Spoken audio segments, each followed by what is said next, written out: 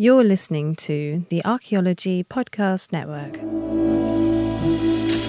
This is the CRM Archaeology Podcast. It's the show where we pull back the veil of cultural resources management archaeology and discuss the issues that everyone is concerned about. Welcome to the podcast.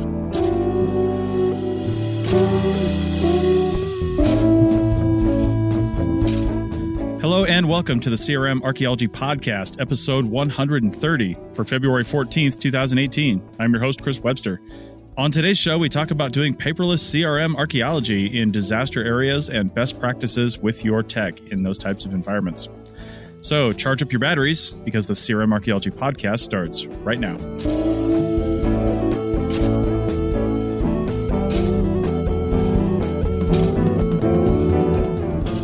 All right, welcome to the show, everyone. Joining me today are Bill in California.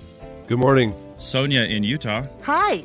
And Doug in Scotland. Hey, y'all. All right, so this is kind of a special episode, a little bit, if you believe in numbers and all that other stuff. I don't really. That's why we never really call out episodes. I think episode 100 passed us by, but other podcasts, they like have a big celebratory show, and they make this like 3-hour long anthology retrospective of their last 100 episodes. I don't even think we noticed it happened. But that being said, because I've been teaching podcasts here and I had to put in some stats for my podcasting history, I'm aware now that February 11th, which as you're listening to this on Valentine's Day, happy Valentine's Day, is that a thing people say? Anyway, as you're listening to this on Valentine's Day, on February 14th, February 11th, a few days ago, was our 5-year anniversary of this podcast. And it was 130 episodes, and 5 years ago. We've never missed an episode. We've even actually had some extra episodes. So if you were to add up every 2 weeks,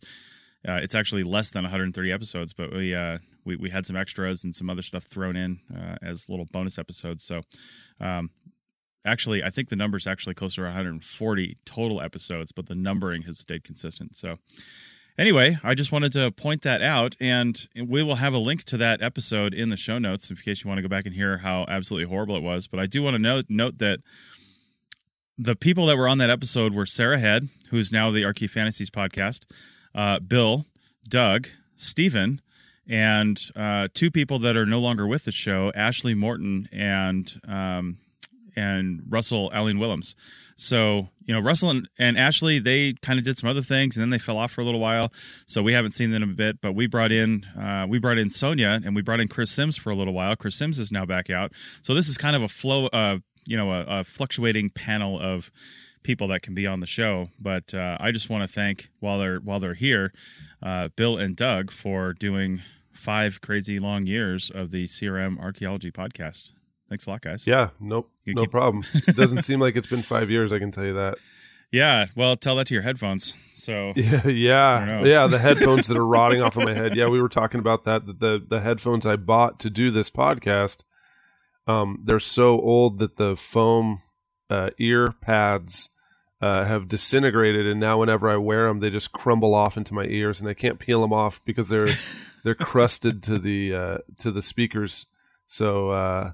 Yeah, I was asking, maybe I think after 5 years, every 5 years, I'll just get a new set of headphones and just let the other ones decay into the earth. Nice.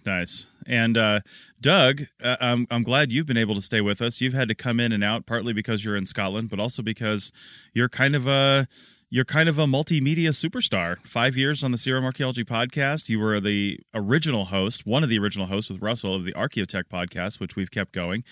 And you've got your recording archaeology channel on YouTube where, you've got, Doug, how many episodes do you think are up on that YouTube channel? You guys have covered so many conferences and put all these good information up there. I think at the moment we're around 1,300, but I also have a backlog of probably a couple hundred. So I'd probably put closer to 1,500.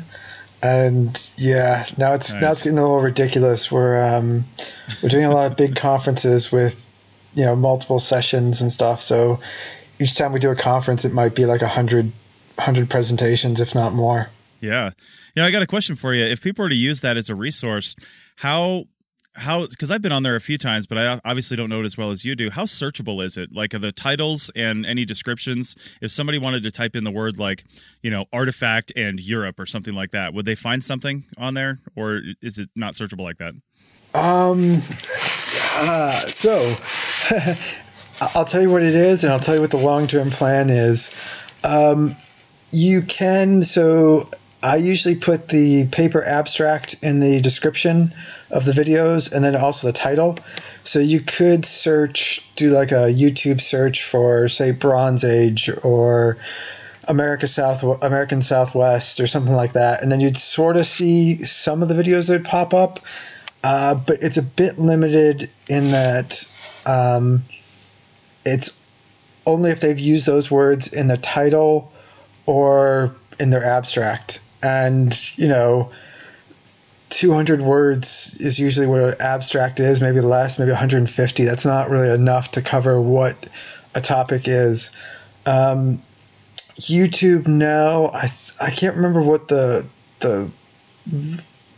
there's a certain threshold, but if your video gets 30 or 40 or 50 views, then they will automatically transcribe it for you.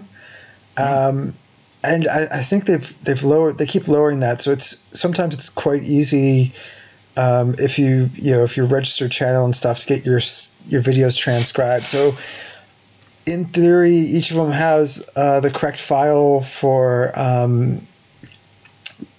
basically being able to have, I don't know, about 95% correct of the words. So if you ever go to a YouTube video and you hit closed caption, and if it's a video has more than a couple dozen views, you'll most likely see their automated system. Nice. So the future is to try to pull that automated system off and put it on another website, so you could actually search and be able to go through the several thousand words per video that people talk about. It won't be perfect because some of those automatic text or voice to text are hilarious, but other times it gets pretty close. Yeah, I'm sure it doesn't handle the archaeology specific terms we use sometimes, and then accents are probably a real pain in the ass. Actually, sometimes it does really well with those archaeology like the terms it gets wrong. It's just, I have no idea. I'm sure there's a rhyme and reason to it, but sometimes they'll be like, it's, and then they'll say, instead of that, they'll just change it to like that. That's nice. They're not even close. Like, I don't know how you got that translation, but it's free, so I can't complain. Nice. All right. Well, with that, we're going to get right into the show. We've used 7 minutes just talking about our history. That's the most we've ever talked about, like an anniversary episode, which this kind of is. So, but we're not going to stand on ceremony for that. We're going to head right into some content. So check the show notes for CRM Mark Podcast episode 129, which is the episode right before this one. And as I'm doing that, I've got hand motions going behind me, but I realize it's audio. Anyway, so check episode 129, because on that episode, Bill brought in two of his colleagues, Ayanna Flewellen and Justin Dunavant, I think they were. Bill will correct me on that.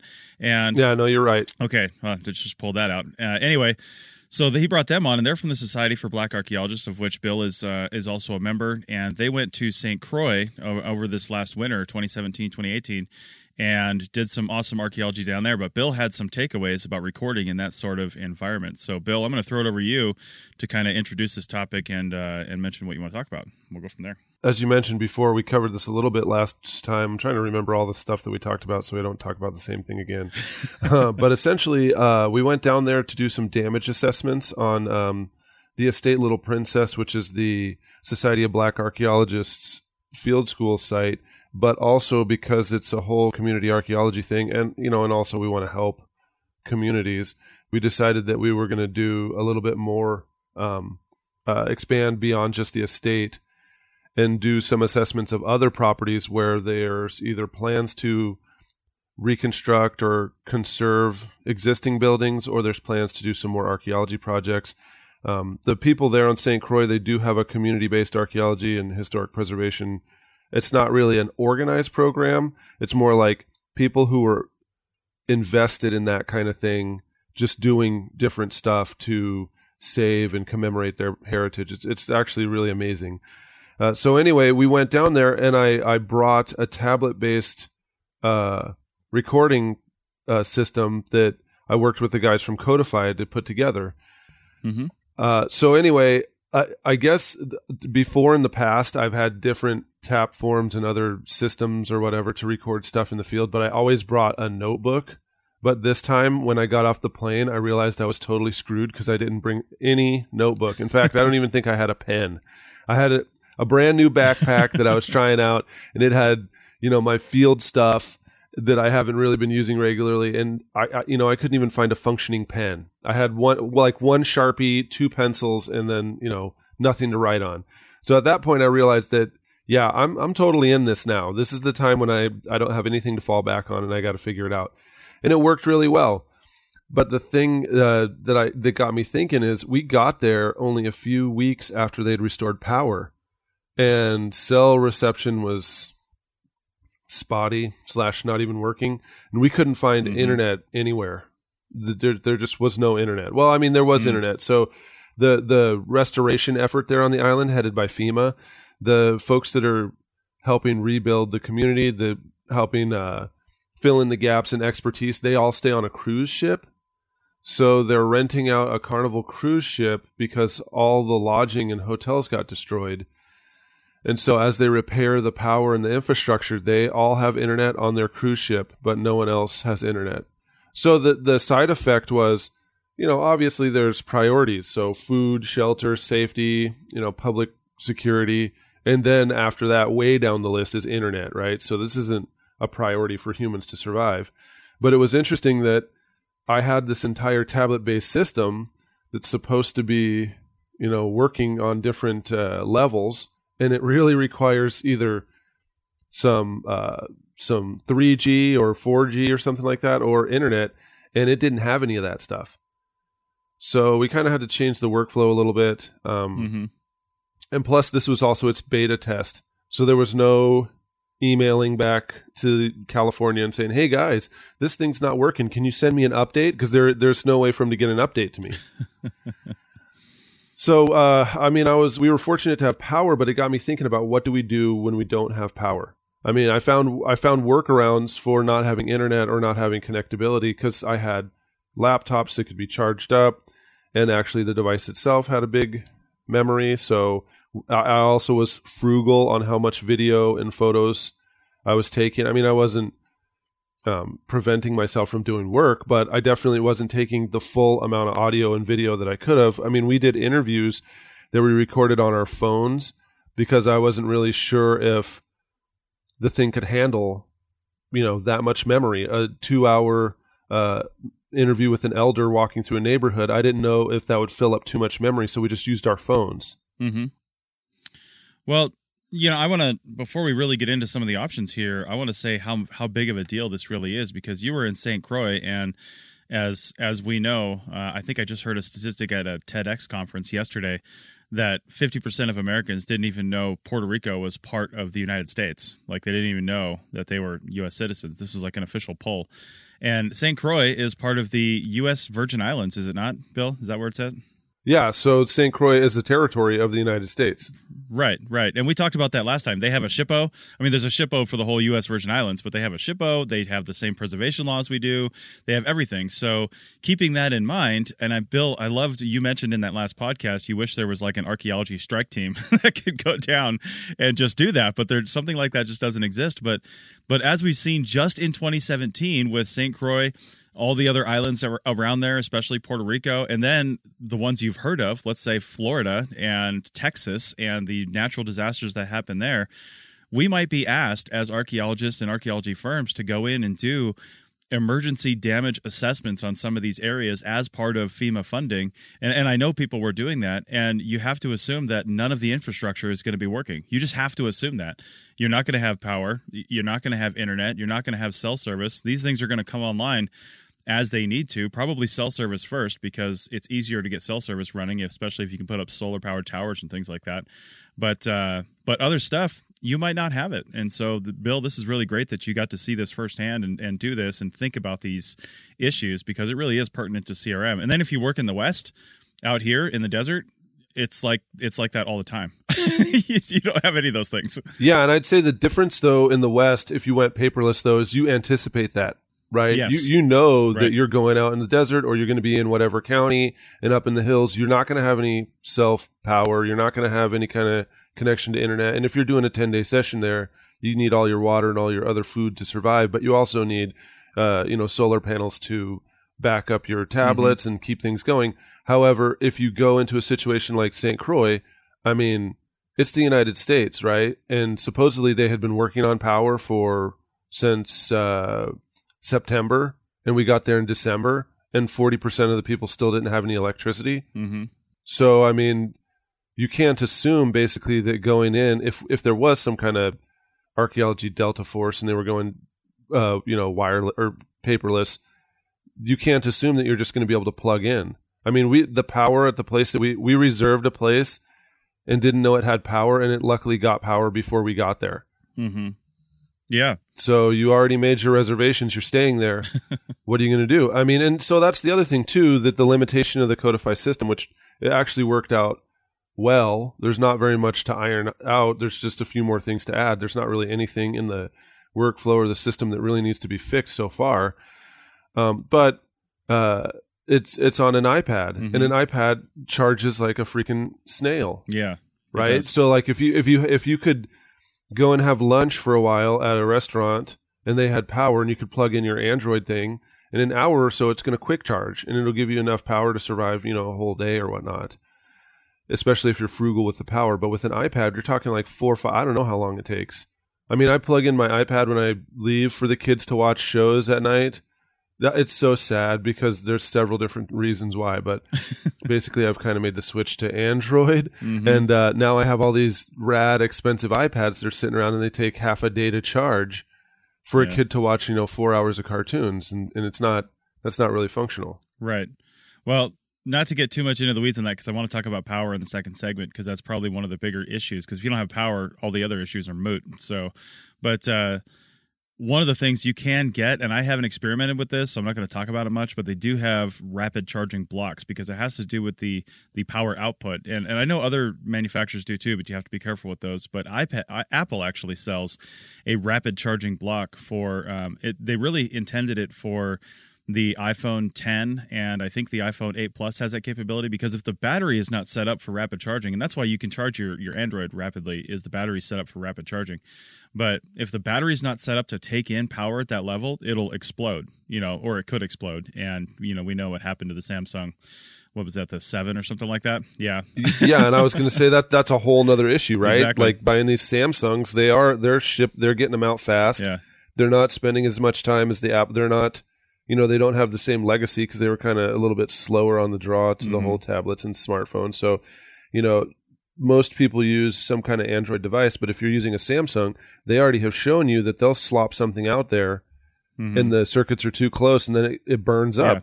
So you might have something that your airline won't even let be in the cabin, or, get out there and then your thing fries. Yeah, exactly. So, do your research when you're heading to those places. So, all right, well, we're going to take a break. And when we come back, I want to ask, before we really get into this, I want to get Sonia and Doug's impressions on using technologies in the field and any experiences they've had, because Sonia works in the West here. She's done some stuff. And then Doug works over and has been in Scotland for a really long time. So 2 very different environments, but similar issues. So we'll talk about that on the other side of the break. In the meantime, check out this ad from the Archaeology Podcast Network. Go over to archpodnet.com/members and become a member today and help us keep all this stuff going. Back in a second. This network is supported by our listeners. You can become a supporting member by going to archpodnet.com/members and signing up. As a supporting member, you have access to high-quality downloads of each show and a discount at our online store, and access to show hosts on a members-only Slack team. For professional members, we'll have training shows and other special content offered throughout the year. Once again, go to archpodnet.com/members to support the network and get some great extras and swag in the process. That's archpodnet.com/members. Okay, welcome back to the apparently 5-year anniversary episode of the CRM Archaeology Podcast, episode 130. And we are talking about doing CRM and projects and things like that from a digital standpoint, which really should be the basis of every conversation these days. But when you do those sorts of things, you have to take into consideration the environment you're going to be in. You may not have internet, you may not have power, other crucial things to the process. So as we go talk about some solutions to those sorts of things, before we get into that, Sonia, I wanted to ask you, as a business owner, somebody who works in the Southeast and the, I guess really the Southeast, and in Utah and the surrounding desert areas, you've been using tablets in the field for a couple of years now on some of your projects. Yep. What are some of the things that you think about before you send your crews out with their tablets, as far as keeping the tablet going? Where is the power source? That's a primary question. So we've tried a lot of different options. We've tried solar, which charges very slowly. Mm-hmm. And we've tried a generator, which is also charges very slowly, interestingly enough. I'm not entirely sure if it's the wattage of the generator, which was actually not particularly small. But given the number of tablets that we have to charge, it took hours to get those things charged, fully charged. And we're using a tablet battery, like a full battery every day. Mm-hmm. Then the next was the vehicle itself. Can we charge some of our tablets or some of our equipment using the little plugs or the converters? That are in the vehicle. And we've had mixed results with everything. Nothing charges as fast as being in a hotel room with a plug, with an outlet. Even generators take a little bit of time. And I mean, you could mix it with a combination of all of them, or you could also try those little, what are they? The battery power storage chargers.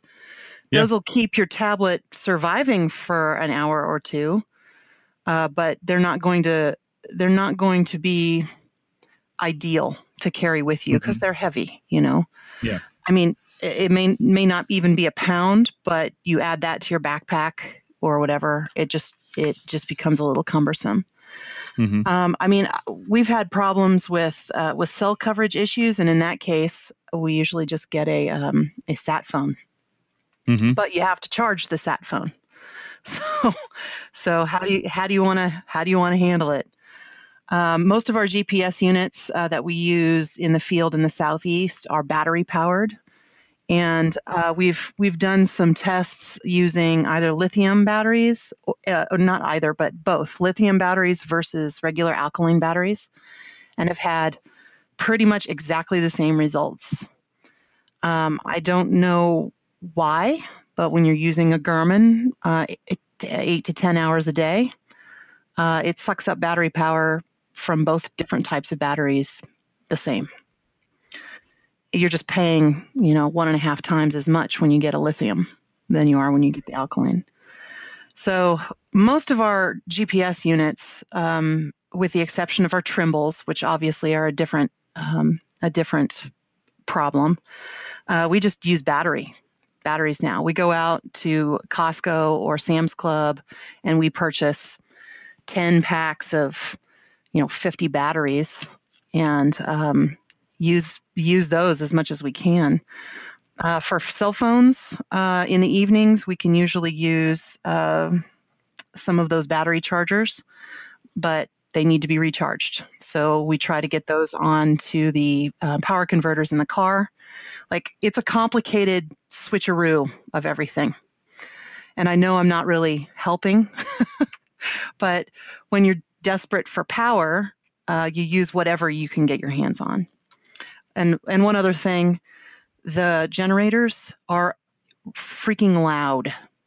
If you're out camping and you're planning on running a generator for 3 hours or 4 hours just to get all the equipment powered up, you're going to need to block it with trucks, and you're going to need to set it as far away from camp as possible because it is disruptive and it will harm your hearing.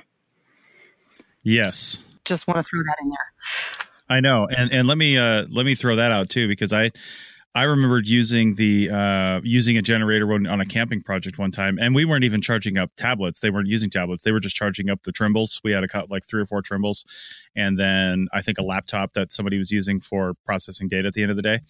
So that's what was getting charged. But the generator had to run for, the minute we got back to camp at about 3:30 or so in the afternoon until we were all going to sleep, somewhere between 9 and 10, the generator was just running, and it was so disruptive. We were in a beautiful, pristine area in the middle of the high desert in Nevada, and it was just ruining everything with this generator. And not only was it, ruining our peaceful time at the end of the day, but we had to bring so much fuel with us for that generator to run. And it was a pain in the ass. Now, I will say a generator costs a couple $100, right? You can get one for pretty cheap, honestly. Yeah. But if you're going to do it a lot, I would honestly say take a look at the Yeti. Is it the Yeti? Yeah, I think maybe it is Goal Zero. The Goal Zero Yeti or something like that. It's an electric generator. So it's not a generator at all. It's a massive battery pack. So you plug this thing in your office at home. It takes a couple days to charge up, but it also takes like 3 or 4 days to fully charge down. And it will run a full-size refrigerator for 3 days on a single charge. So charging your tablets for a 10-day session is not that big a deal. Also, if you pair that with either wiring it into your truck, so every time you're driving your truck, it's actually charging the generator. You don't have to do anything if you hardwire it in. Or if you get their solar panel pack and you just leave it at camp and it just charges all day. Now, it'll be a trickle charge because it's solar power. But if you've got that constantly plugged in from the second that you get out there, it might not be that big a deal if you've got the sunlight. And most of the places you're working, you do have the sunlight. But the benefit of this is it really is just a huge battery pack and it's not noisy. So actually, anytime you're in the forest, you don't get squat for sunlight. Just as there you go. So plugging it into the vehicle, I think hard mounting it in the back of the truck or something like that, if you have that ability. Now, obviously, you don't always have that ability, but hard mounting in the back of the truck and then having that be the place where you charge things and having it charge off the truck while you're running it, I think is kind of the way to go. Okay, so let's move on because we're limited on time here. Doug, I want to hear some solutions you've either done or heard about over in Scotland, in the UK, in environments that are completely opposite of what Sonia and I are talking about, and even what Bill is talking about. Because, over in the UK, you've got to deal with almost year-long moisture, rain, cold, mud, things like that. So what kind of technology mitigation things have you heard of or do you know of what's going on over there? So the UK is different, as we've discussed.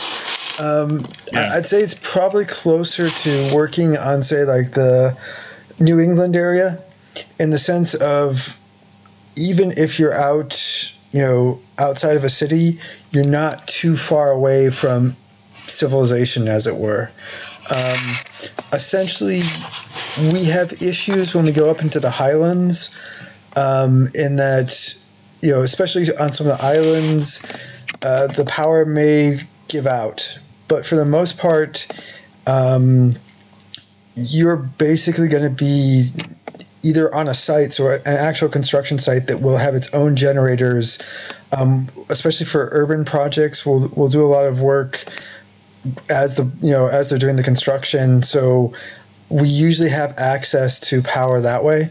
And they'll have, site huts, which are just portable cabins that they take out, have power set up, really nice generators. You don't have to worry about it. The only time we've really run into issues is basically once. So we had a mobile museum, which was a converted shipping container. And so we need power for that, so we could take it to like parks and things like that. And we just used a generator. It was a bit loud, but we just put it behind it so that the portable, the shipping container acted as a sound wall. The only other thing I use is, how now you get those extra phone battery chargers with the USB, where basically you plug it in and it gives, 5-6 extra hours on your phone. There's a company that does a bigger version of that actually has, so instead of a USB, you can actually get a plug, so like a normal outlet plug. And it's a giant battery, and basically it's the equivalent of if you have a laptop, it's like carrying a second laptop battery lighter, but you get the same amount of time out of it. So if you need to extend your laptop from 5 hours to 10, you can do that. That's the only thing that we've used, and occasionally we use it mainly for if we're on the islands or in the highlands where the power might give out and we still don't want to lose that day. We'll plug in laptops and power to those sort of things. But again, you're so close to civilization all the time. You basically just go back in the evening and plug everything in to charge. So you don't have to really worry about remoteness, except in a few occasions. Mm-hmm. Okay. So sorry, that's not much of a insight other than to say, if you really want those nice battery pack chargers work wonders, and I use them. Mm-hmm. And they're great. And we usually don't have to do too much hiking either, so you're not looking at a lot of weight to be carrying. You're not doing 10 miles of hiking each day or anything like that. Surveys tend to be close enough to some sort of town or hamlet or B&B that you're fine for power. Yeah. Okay. Well, it sounds like power is definitely the obviously the biggest issue with all this, as we mentioned in the beginning. So, Bill, now that we've heard from everybody else, let's get to you and what your actual solutions for this stuff was. Yeah, so what I did, in some ways, because I did have power, it was kind of just a trial to see what would happen.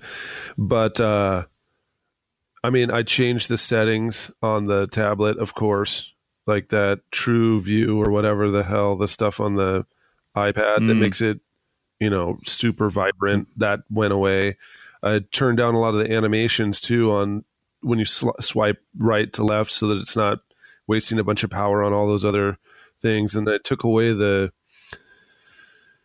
what's that when you take a photo and it has a half second of video beforehand to make it look like you're live videos. Yeah, so I took away that and changed the settings so that it was a bit more economical. But of course, you can't really turn the screen brightness down that much when you're out there because you kind of need it to be bright to see what you're doing. So that wasn't really an option. I just, optimized that. And then I optimized my phone, of course, so that it wasn't always searching for a signal so that the battery would last longer. So all of those things would make the tablet and the phone last longer. In fact, I realized that I probably could have used the iPad for what we were doing out there, just recording points and taking photos and videos and stuff. A fully charged iPad, probably I could have used it for a couple days because we weren't watching movies and it wasn't trying to constantly connect to the internet. I turned off the Wi-Fi, so it wasn't always trying to search for a signal. It really could have lasted 2 days for what we were doing, just simple recording points, filling out forms online, taking photos and some videos, and just basics of what you would do with archaeology. And then my phone was the one that was draining a lot because, we're using that to text and answer emails and talk to other people wherever you could actually get a signal. So that was the one that really needed the most attention. But over the years, I had several systems. I already used to bring some things in Arizona and some other stuff whenever I'd go other places that would be power backups like everybody's talking about. So if you manage your devices and you don't have to use them so much, then you can make them last longer. But I always had a Sherpa, the Goal Zero Sherpa 50, I think. It's a little one that has USB plugins. And that thing, when it's fully charged, can last for a long time. And that's what I take camping so my kids can watch cartoons and stuff. And, we can power up lanterns and other things with that. Those little mini LED lights and whatever we need when we go camping. And I've taken that thing and just frugally used it before on 4 or 5 days, stay in Yosemite with my whole family, like charging their phones and doing all the stuff off of it. And it still had about 25% power on a full charge of, charging up 2 full smartphones all the way, charging up those LED lanterns and letting my kids watch cartoons at night for an hour or two. That thing, it lasts a long time. I've had it many years. I do cheat. I have the solar panel to charge it, and it would take about a day or half a day to charge it all the way up. But I just cheat when we get to a hotel and charge it all the way. And then I also have, and I've used for a long time, one of the Nomad 7 solar panels. So that thing's not really going to charge the Sherpa 50 very much. It would take, I think 3-4 days to charge that thing all the way up. But what it is good at is keeping cell phones either going or charging them all the way. So I haven't tried it in a long time, but I used to be able to charge my iPhone 4 from pretty much 0 all the way to 100% in about 4 or 5 hours just with this little miniature solar panel. Or I could keep a little MP3 player that we used to listen to music to out in the field. I could charge that thing once and it would last 2 or 3 days of 20 to 30 hours of just listening to music on a little MP3 player. So that thing is great for keeping those smaller devices, your phones. If you needed to power up like a digital SLR battery or something like that and you had the right adapter, you could do that.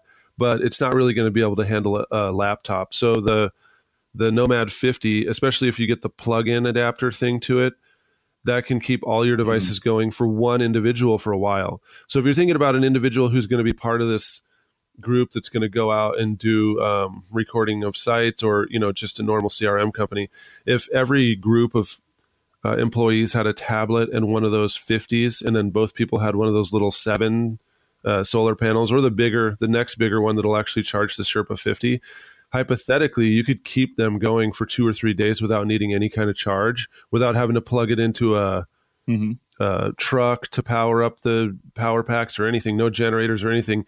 You should be able to keep them going for a couple of days.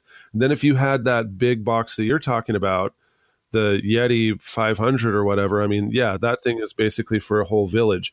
But the thing is, you're not going to be able to fly with that. You can check that, or you can carry that mini lithium ion Sherpa 50 in your backpack onto the plane, but you're not going to be able to carry that massive car battery sized box onto an airplane, right?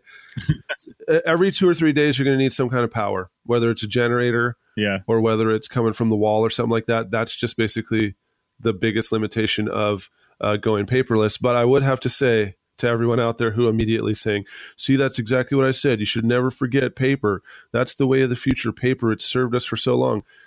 The stuff that I did there with the tablet in St. Croix is head and shoulders over what could have been done with paper. And the amount of time that I saved on building relational databases and other stuff and having all the photos, all archived and attached to features and doing the work with Codify and the app that we created or that they created that I was using out there. It's way better than what I could have done with paper. Way better.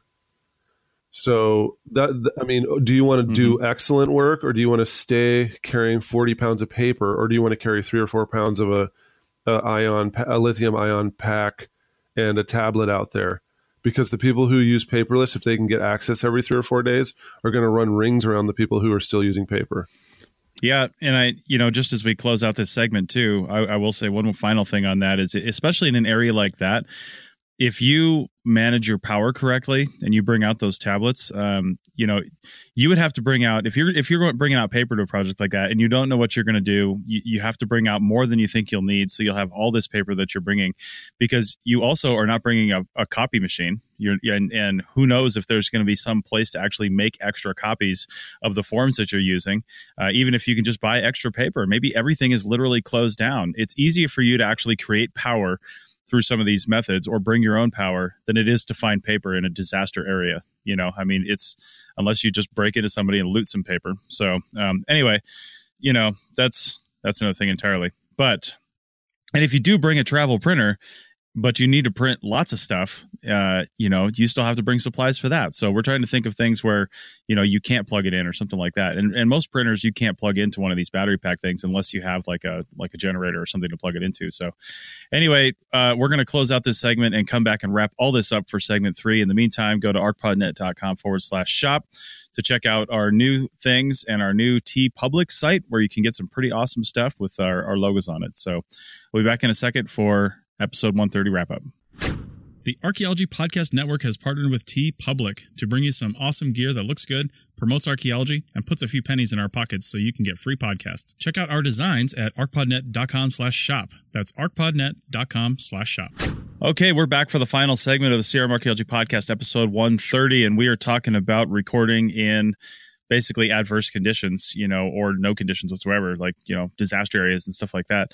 So, and how you're going to do it. I did want to make one comment on solar because I feel like a lot of people don't think of using solar or even battery, like a battery generator or battery packs in the right way. You don't want to overstress these things. With solar, the charge is going to be slow, so you can't think of it the way you would think of charging up if you were going back to a hotel room every day. If you're going back to a hotel room every day, you'll run your battery down and then you'll just plug it in at the end of the night. This is what we did for 8 months at my China Lake project.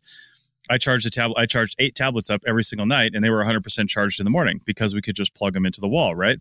And you do that with your phone every day. You do that with your laptop. You do that with all your stuff. You let the charge go all the way down to nothing, and then you plug it in and you charge it up. Well, when you're working in areas where power is your primary concern, you can't think that way. And if you have batteries and you have solar panels to charge those batteries, you need to be charging them even when they're fully charged. And what I mean by that is the minute you get set up somewhere, the minute you have the ability to lay out your solar panels and plug them into that battery, even if it's not discharged all the way, plug it in, because that little trickle charge to top off that battery is going to be better than waiting 3 days for the battery to charge once it's fully depleted. You don't want that. You want to always have as much battery power as you possibly can, because you never know when you're not going to have the ability. If let's say you wait 2 days because you're in St. Croix, you wait 2 days to charge up your portable batteries with your solar panels because you've been busy.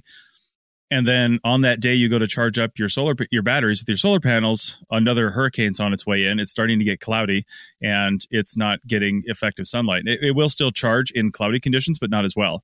So, just think of those things. You have to think of things differently when you're using solar and when you're using battery power solely. So, and always have them charged up. And then, keep in mind too, when you're using these electric generators or battery packs like Bill put up there, we'll have those links in the show notes, or even solar panels, they put out a certain amount of wattage. And if you plug in too many devices into these things, it's like a multi-lane freeway, right? The more lanes you put in there, the more cars you can fit in there, but they're all taking their one chunk of the same freeway, no matter how wide the lanes are. So if you put too many on there, they're all just charged slow. So if you do like one at a time, it'll probably charge a little faster depending on the power output of the unit. Bill, did you have any insight into that?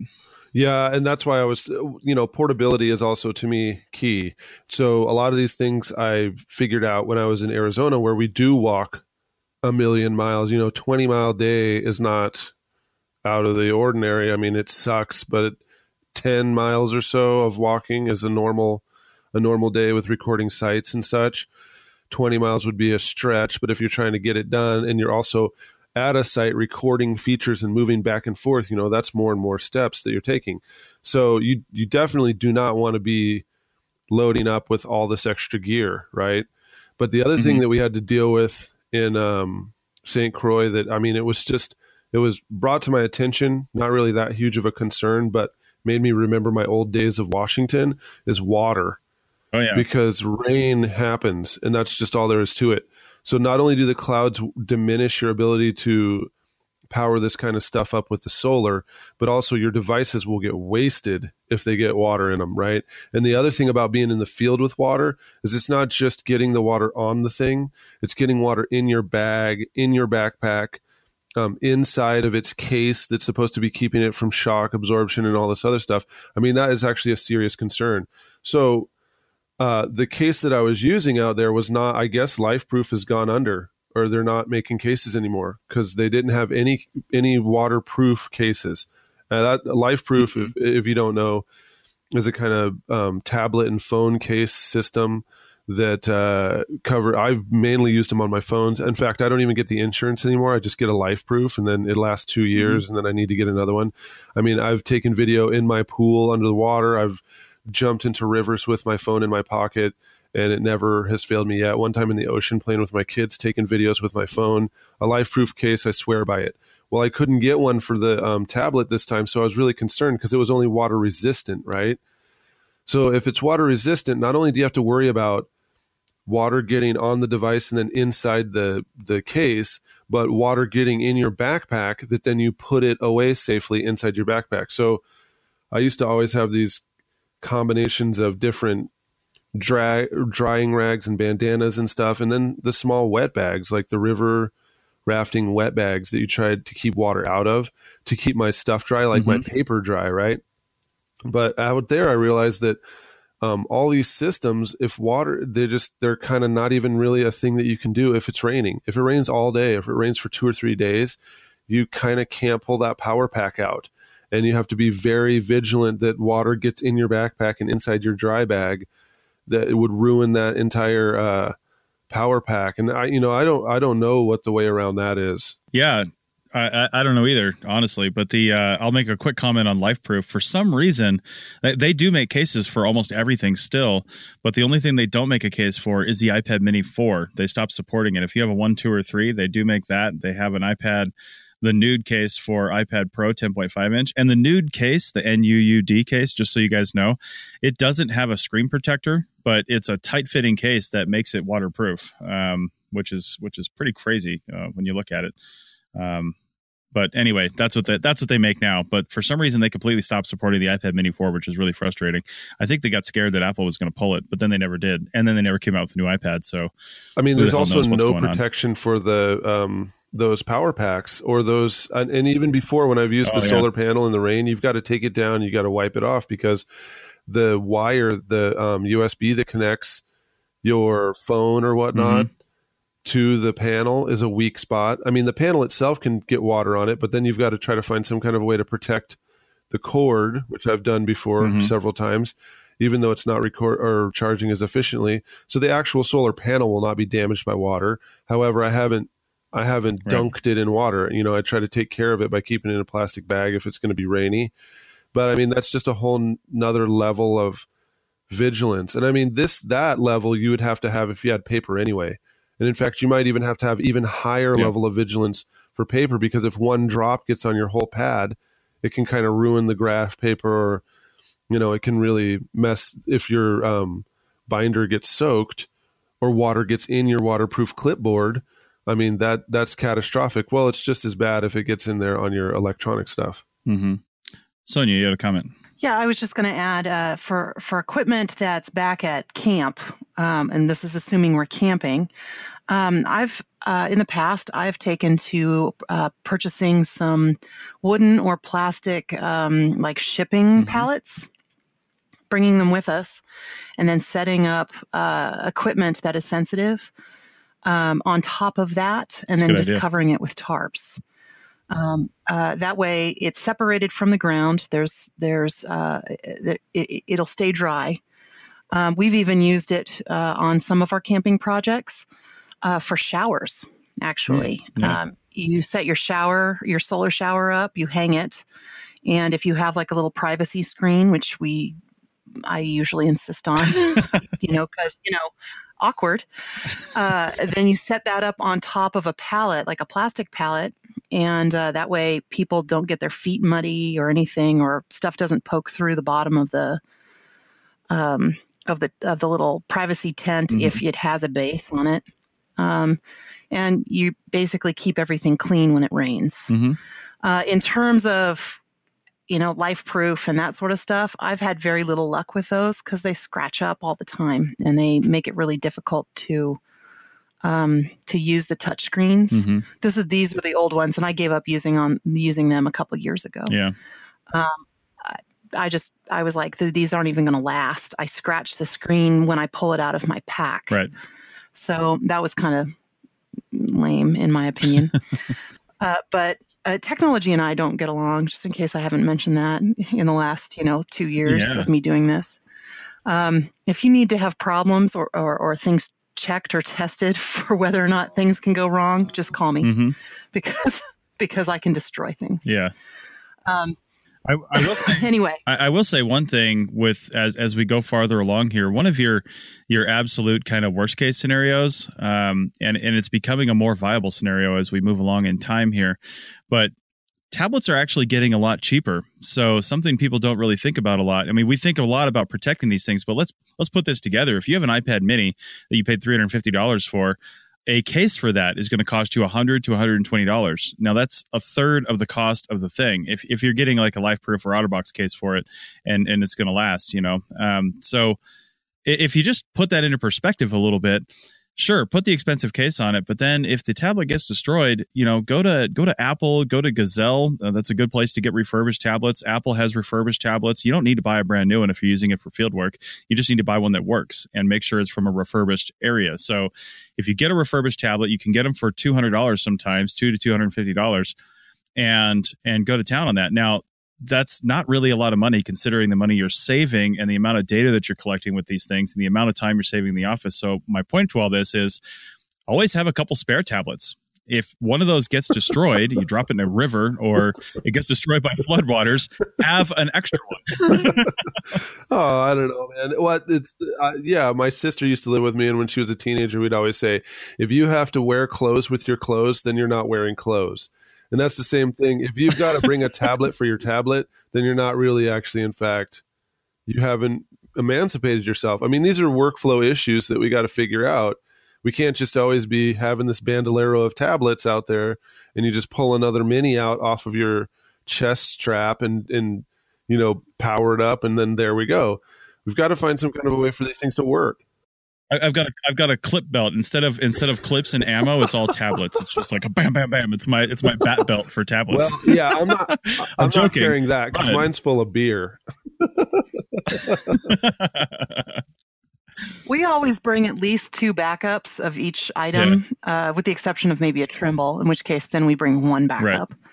Trust me, I've destroyed a Trimble. Oh my gosh, Sonia, how is this happening? In the back chat, you're telling me how you're destroying things that I had for many years that I used, many times. Like, how?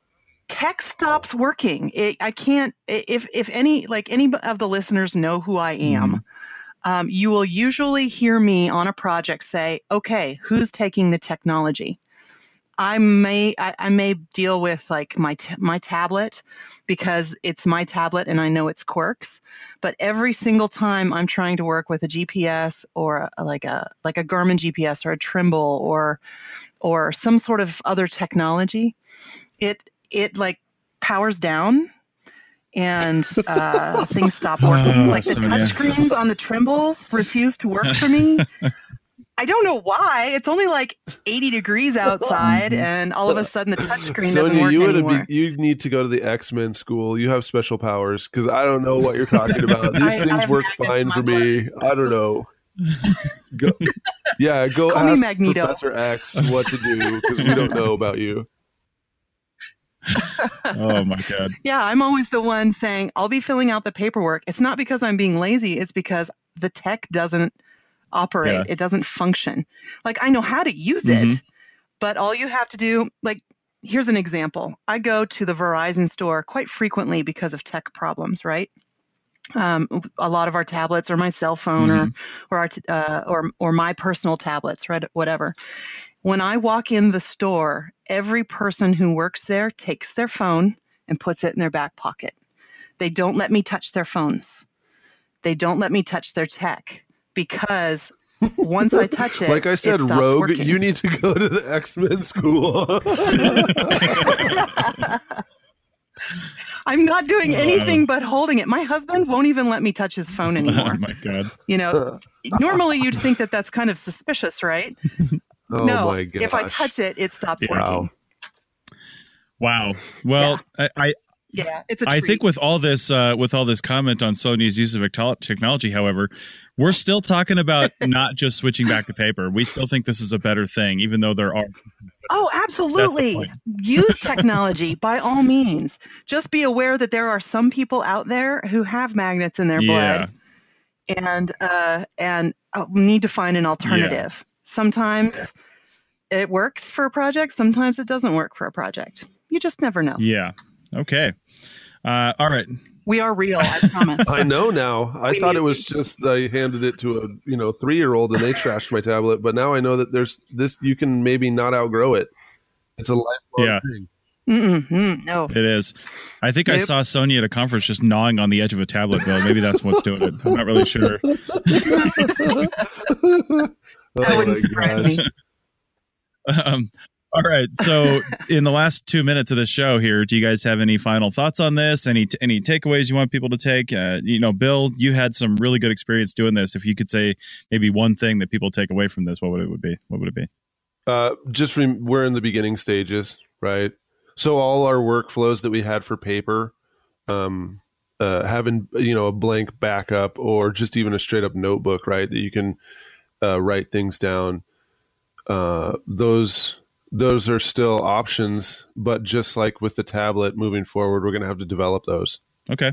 So we're still trying to figure it out. And, like I said, it's working. I survived and I actually did well. And I did, a lot of stuff that I wouldn't have been able to do with just paper alone, or it would have taken, 3 people to do what one person can do in about 15 to 20 minutes. It could have taken them about an hour to write all this stuff down, the descriptions, log it all, get it all tucked away. And then still we'd have to go back somewhere and use a laptop, right? So that's what we're trying to avoid. We've been talking about that for a long time, but there's some true methodological things that we have to work out. Water, sunlight, power, they're all things that we have to deal with. And not only the type of information you recorded, Bill, but what about the post field? How easy was that if you've dealt with all the information you guys had yet? I mean, it's really just an export and then deal with it now. Yeah, it was exported. And then, so I was, like I said, I wasn't fully without everything. I had a laptop and it has a decent battery. So every day I could plug in and back up. The way that the thing's set up, the app that we were using is set up, it backs its own self up when you have it open every 15 seconds. So at least you're getting the very basic UTMs, descriptions, and codes and everything. So that's all backing up. So you get that Excel file every day, and then all your photos, you back those up. And then, that only happens like once a day. So that takes minimal power on your laptop. And then the processing, I mean, you have to go through and edit. It also has a thing that it's not field finished until someone has actually edited the text. So you open up all the descriptions. It has you speak into we can talk more about this later, but you speak into the description thing. You turn on the microphone and you just speak right into it. And then you have to go and correct your own grammar and put, change words that were maybe not translated the same. So that takes some extra time. But when you finish, you've got relational databases that you can, your photos are connected to them. You can compare features and places where they're at on the map, and you can get a good idea of where they're at just within seconds. You open up FileMaker Pro and you can just start building queries and looking for things and relationships right away. And you don't really have to do that whole put it all into Excel, scan paperwork, store it on a server, get it all. I mean, it's all saved into a laptop, and then when you get that laptop back, it all just goes onto the server or the hard drive, and it's just stored. Nice. Okay. Well, on that note, I think we will end this discussion. There's always a lot more to talk about with this because it's a rapidly changing space, and I'll just finish by saying one of the things that we mostly talked about here was power, and that's one of the easiest things we're going to solve moving forward in time as a technologically advanced civilization, you might say, because that's one of the things that's being worked on constantly is better batteries, and I think we're rapidly moving to a space where batteries are just we're not even going to think about it. They're going to charge wirelessly, and they're going to last forever. And that's just what we're moving to. Just think about batteries 10 years ago or even 5 years ago and how long those lasted. I mean, the battery in my watch now, doing workouts and running stuff all day, I've got 50% left by the end of the day. And it's kind of amazing. Now, it's a low power device, but even the first generation of this wouldn't last all day if I ran a long workout on it. So anyway, that technology is getting better, so I'm glad we're talking about mitigating it, but it's a problem that's also solving itself while we're solving it as well. So that's it, everybody. Thanks for listening to this show. If you've got anything that you're doing in the field and very adverse or unique conditions and you're using technology, send us a comment in the show notes wherever you saw this, on Facebook, on Twitter. The contact info for all our hosts is on the show notes page at arcpodnet.com/CRM/ArcPodcast/130 or any of the episodes, really, and check that out. So thanks a lot, and we'll see you next time. That's it for another episode of the CRM Archaeology Podcast. Links to some of the items mentioned on the show are in the show notes for this podcast, which can be found at www.arcpodnet.com/CRMArcPodcast. Please comment and share anywhere you see the show. If you'd like us to answer a question on a future episode, email us. Use the contact form on the website, or just email Chris at archaeologypodcastnetwork.com. Support the show and the network at arcpodnet.com/members. Get some swag and extra content while you're there. Send us show suggestions and interview suggestions. We want this to be a resource for field technicians everywhere, and we want to know what you want to know about. Thanks to everyone for joining me this week. Thanks also to the listeners for tuning in, and we'll see you in the field. Goodbye. Adios. Bye. He's not even unmuted yet, and he's doing a countdown. Son of a bitch. See you guys.